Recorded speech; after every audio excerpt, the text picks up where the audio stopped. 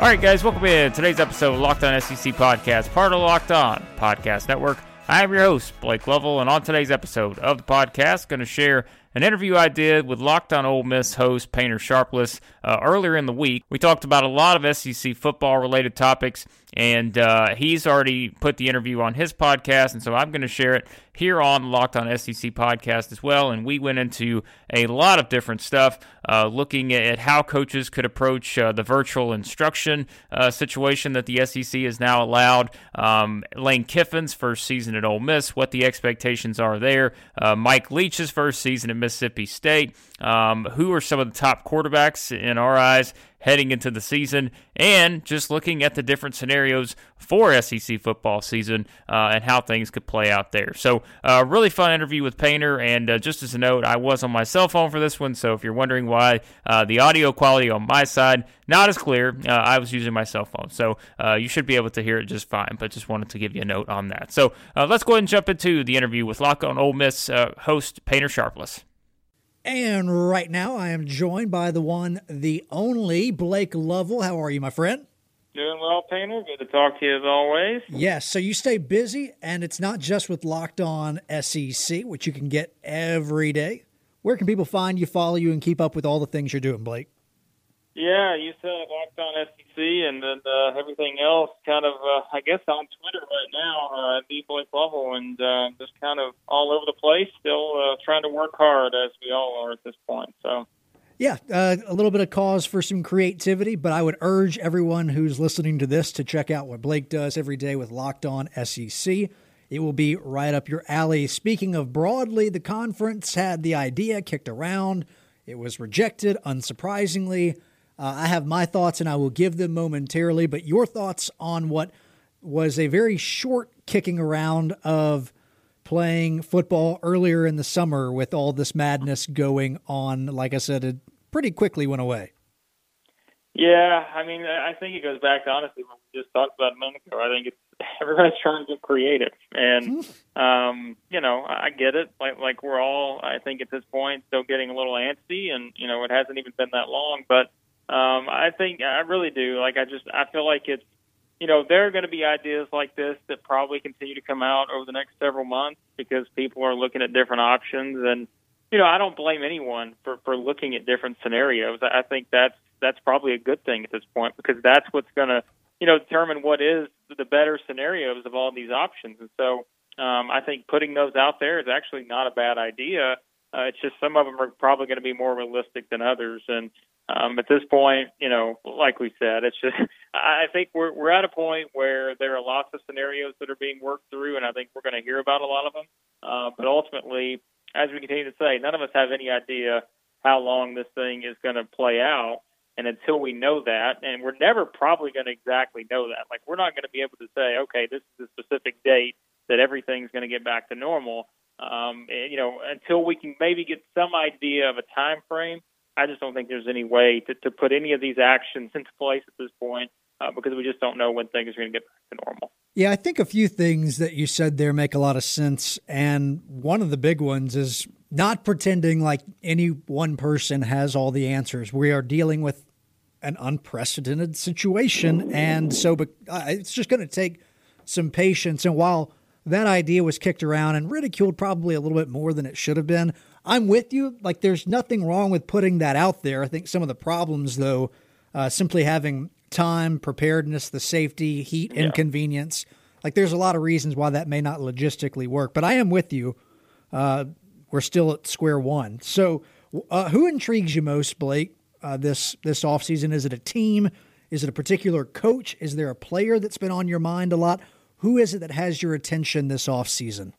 For me, I think you have to group certain ones together. And I legitimately, and I'm not just saying this because, I'm talking to you, but I think it's all the teams with first-year head coaches because we know that, like you just said, like this is an unprecedented situation for every coach.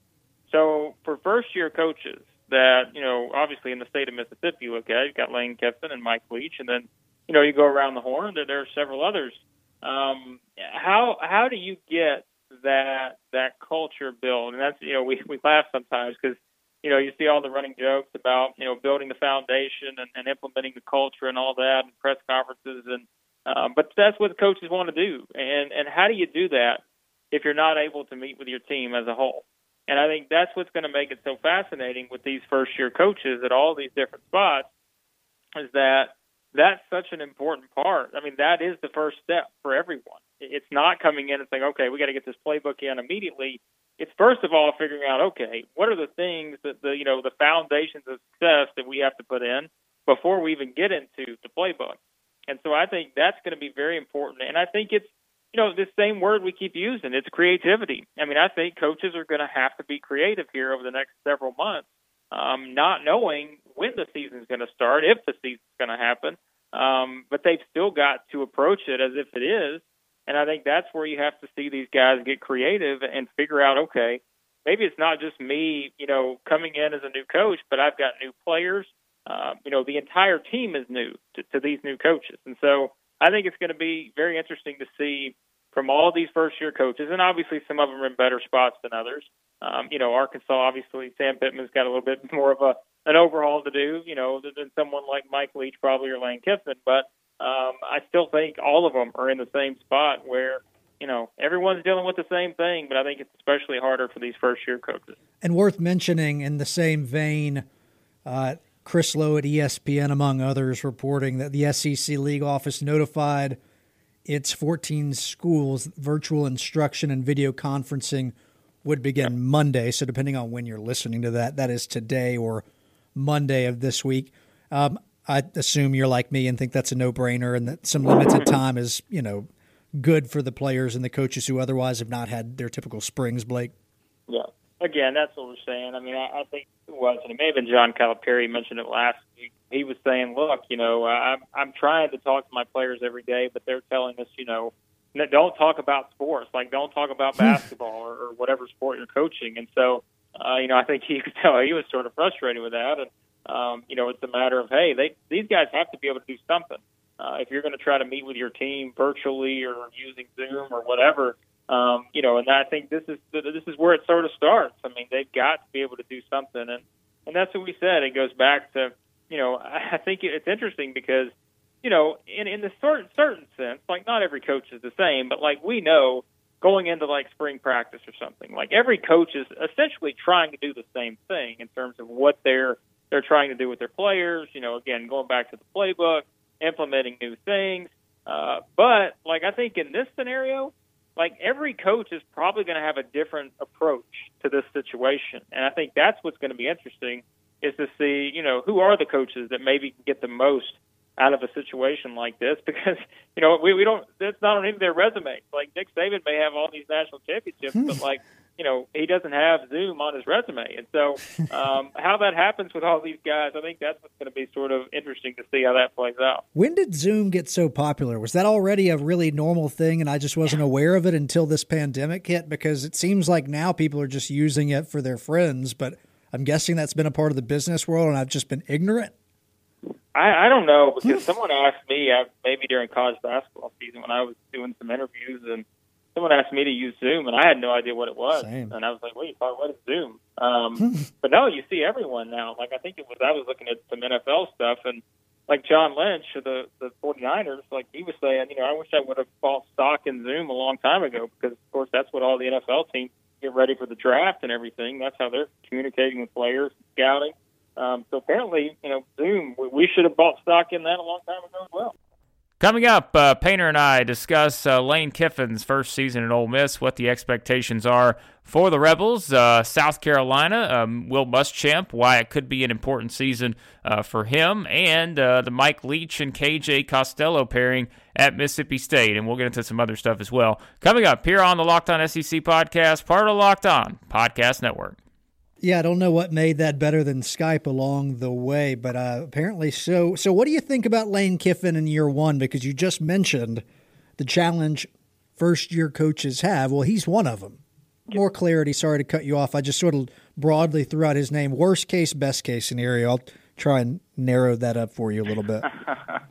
No, I mean, I get it. It's interesting, isn't it, to even think about, like, at this point, like, what is the scenario that you could see play out, knowing that, this is such an important time for someone like Lane Kiffin. Like, I mean, this is the time usually we'd be saying, okay, he needs to get this accomplished, he needs to get that accomplished, and to get everything, you know, in place. But yet, how is he going to do it right now? And so I think it does. And again, I mean, they've got some talent on the roster. I know I've listened to you talk about it. You know, there are some obvious areas of need, and there's some things he's going to have to address. I don't think recruiting is going to be a problem, you know, with him there.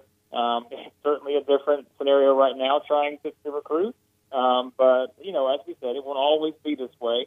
But I don't think that's going to be an issue with them. And really, to be honest, like, I don't know what the expectations are in this first season because I don't know how much this preparation part of it throws everything off. Yeah, like it almost feels as if it gives them a mulligan. Like if you have a bad season in year one, it's like, what do you want me to do? Like it was already not a good team. Yeah.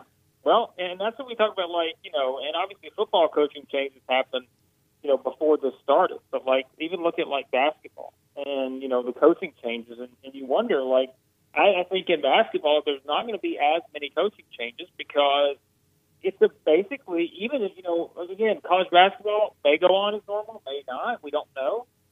But think about trying to make a coaching change right now. And I think that's where, like, in football, you know, whereas like in college basketball, this is usually that time where we're going into the Final Four. This is where you have all those backroom meetings, you know, for coaches trying to figure out where they're going to go and all this other stuff.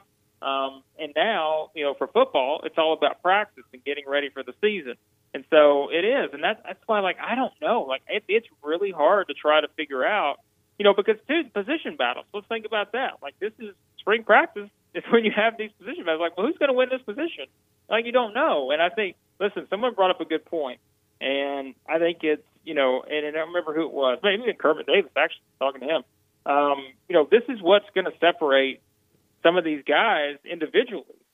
You may have a guy coming back that you think is going to be a starter.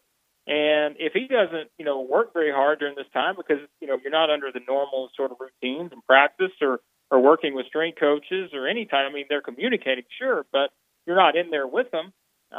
You know, what about the guy maybe that's a couple steps back and he outworks the other guy and all of a sudden everybody gets back on the field in 4 to 5 months or something and, you know, he's much better. Like, I think it's so fascinating, and that's why I think there are so many unknowns, especially, you know, for Lane Kiffin and, like we said, with all these first-year coaches. Is Will Muschamp done after this season? I actually don't think so. And I know that's maybe a different answer than some people think, but I also think it goes back to what we just said. I mean, I think it could be one of those seasons. And look, it's SEC football. Like, and I'm not saying this in a bad way, but like even in a situation like this, if there's a shortened season, you know, if teams get very little practice, I still think in SEC football, like if people want to make moves, they're going to make moves. It's not going to be a situation where, as we know, like I just don't think you're going to see any of these places just hold back based on this entire situation. But you're right. As it stands, this is so much harder to conduct. Like, it just seems hard to get people on the same page in our current climate. Yeah. No, it does. And I think it is. Like, it's just a matter of, and that's why I think with him, and that's the more I think about it, I mean, I get it. Like, you would understand, like, if they really struggled, you know, if they finished, I don't know, I don't even know what the number would be. Like, you know, how many games are going to be played or if any games are going to be played. But let's say they don't make a bowl game, which seems plausible. Yeah. I think probably in that scenario, like we said, I mean, I think that, I mean, because that is, like, that's the realistic scenario, I think, every year for everyone now in the SEC, right? I mean, even, you know, they got to play Clemson.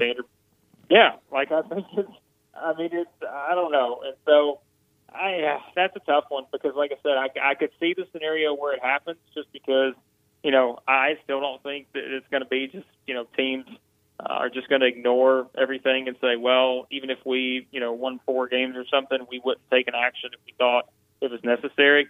But at the same time, I'm like, well, you know, I don't even know what the season's going to look like. Right. So it's probably hard to know exactly for sure. You know, that's given me more thought about, like, teams. Does it give coaches the benefit of the doubt or not? Because I think you could make an argument for some NBA coaches where if their season gets shortened or cut off and there are no playoffs, like, it may save some jobs because it stopped things from going completely off the edge, even if you could tell it wasn't going toward a good place. And from where we are right now, I don't know if a shortened season gives any coaches a benefit or puts them at a disadvantage. Speaking of Mississippi coaches in their first year, what do you think about Leach and KJ Costello? There's been some hype about the transfer from Stanford. Do you think that's going to work out? Well, I mean, Mike Leach, right? I mean, I feel like he'll find a way to make it work, because it is someone that he has familiarity with, and I think it's something that, I don't know. Like, we talk about benefit of the doubt. I feel like you give him the benefit of the doubt here. And, I think it's a situation where we've seen it so many times over the years where no matter where he's been at, he usually finds a way to make it work with someone like that. And, again, though, or is it, for them getting on the same page? I guess from a quarterback to a coaching perspective, I mean, yes, they can use all these tools we talked about, virtual things and all that. But, in Mike Leach's offense, how does that work? And what are the things that you really need to know? And if he can grasp those things, you feel like that he would probably be able to step in right away, and they'd have to feel good about where they're at. But Mike Leach is one of those guys, and I know you talked about it too. I mean, look at his track record.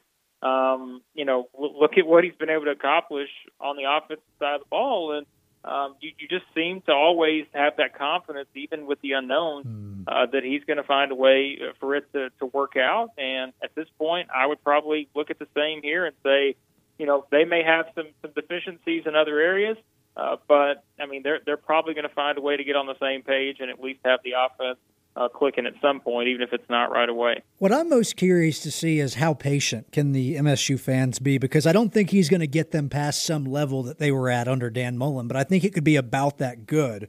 But I think this year with some of the talent they have, like, this may be as good as it gets for the next 2 or 3 years for them, which I know sounds weird, but I think that it's going to take a while for this to stick, and they've actually got, relative to what I think they'll have under his recruiting for the next 2 seasons, fine talent, decent talent. So, like, if Mississippi State fans can be patient, I don't know if they will, by year 5 or 6, this may be consistent enough where it's like a fun team that wins 8 games and beats someone they shouldn't every year.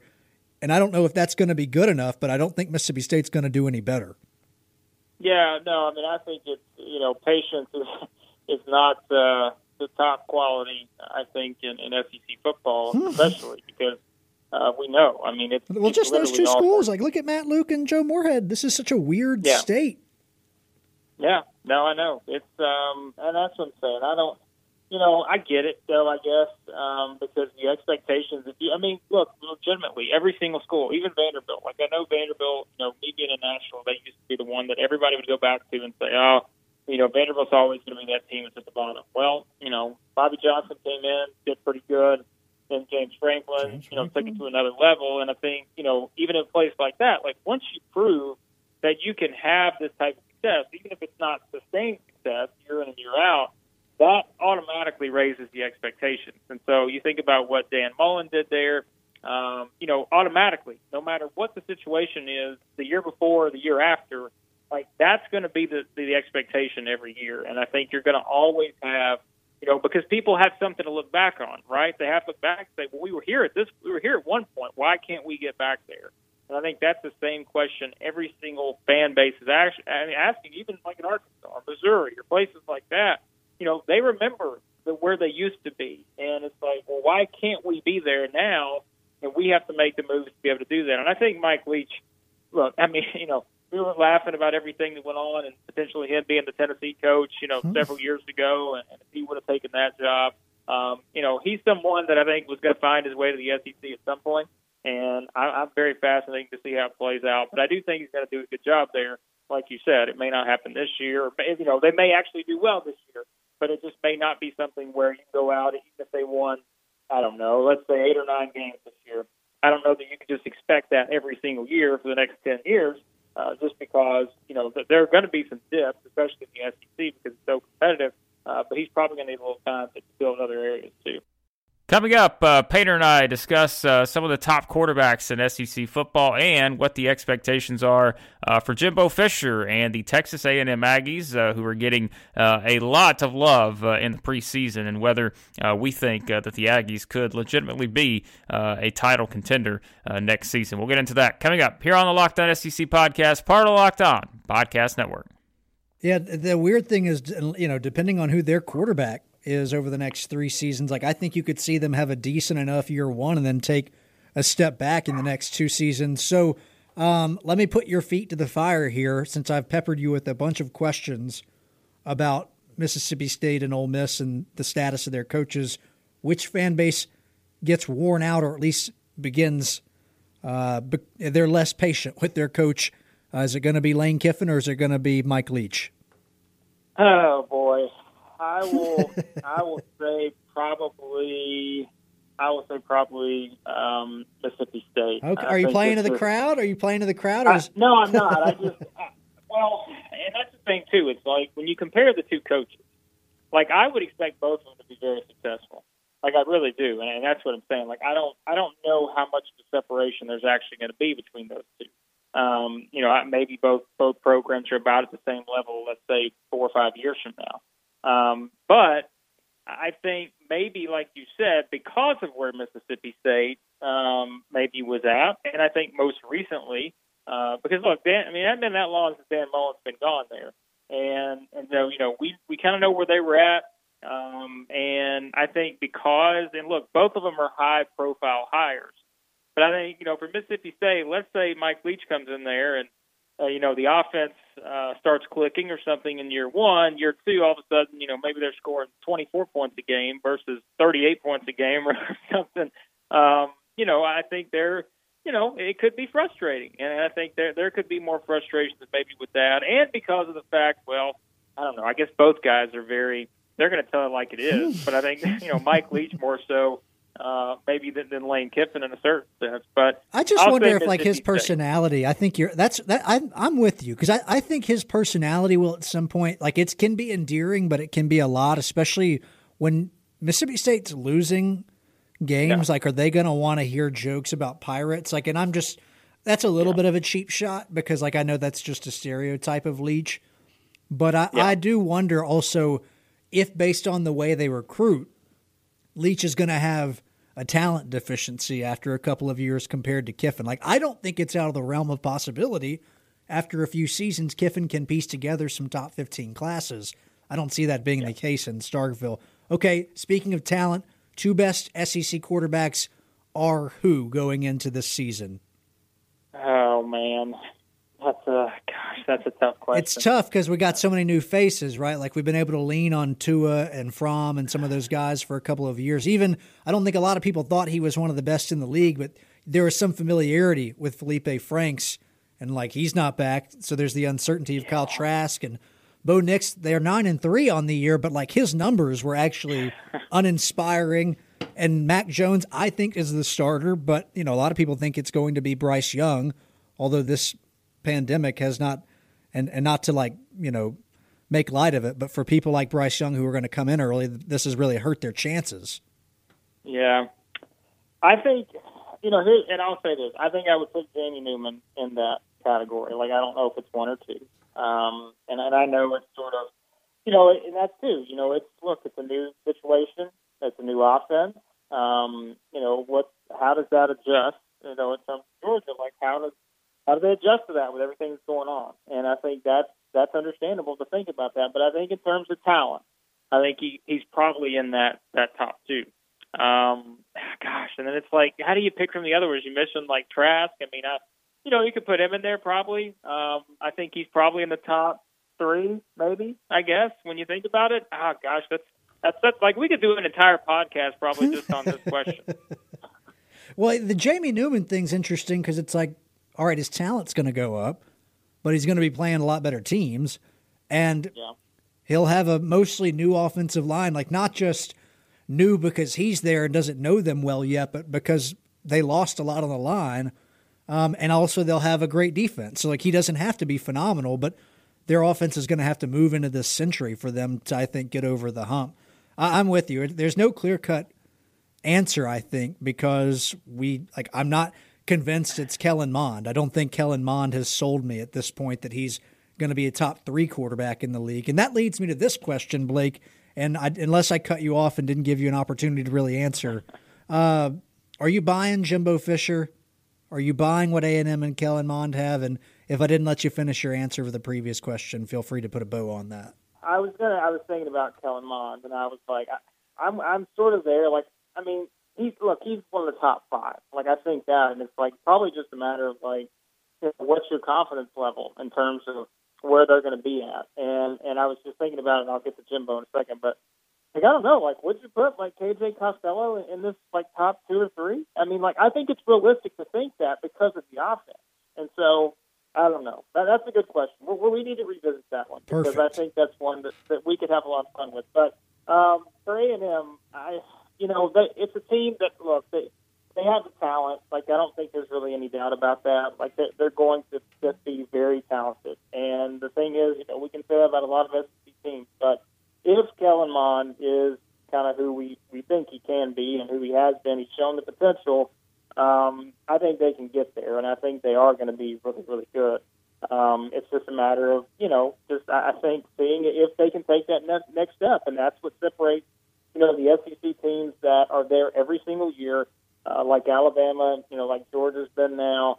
I don't know, I guess Auburn's they've been up and down, but I think that's what separates them is you've got to be able to sustain it every year. And I think for A&M, this is kind of that year where maybe if they can be as good as we think they can be, can they do that for the next 3 years in a row and then build that up and keep going with it? If Jimbo can get some momentum out of this season, I think it's possible. But, man, I don't know. Like, they're another one, too. It's probably like, they're one of those teams that I think that are going to have to prove it for a lot of people, maybe just to completely buy it at this point.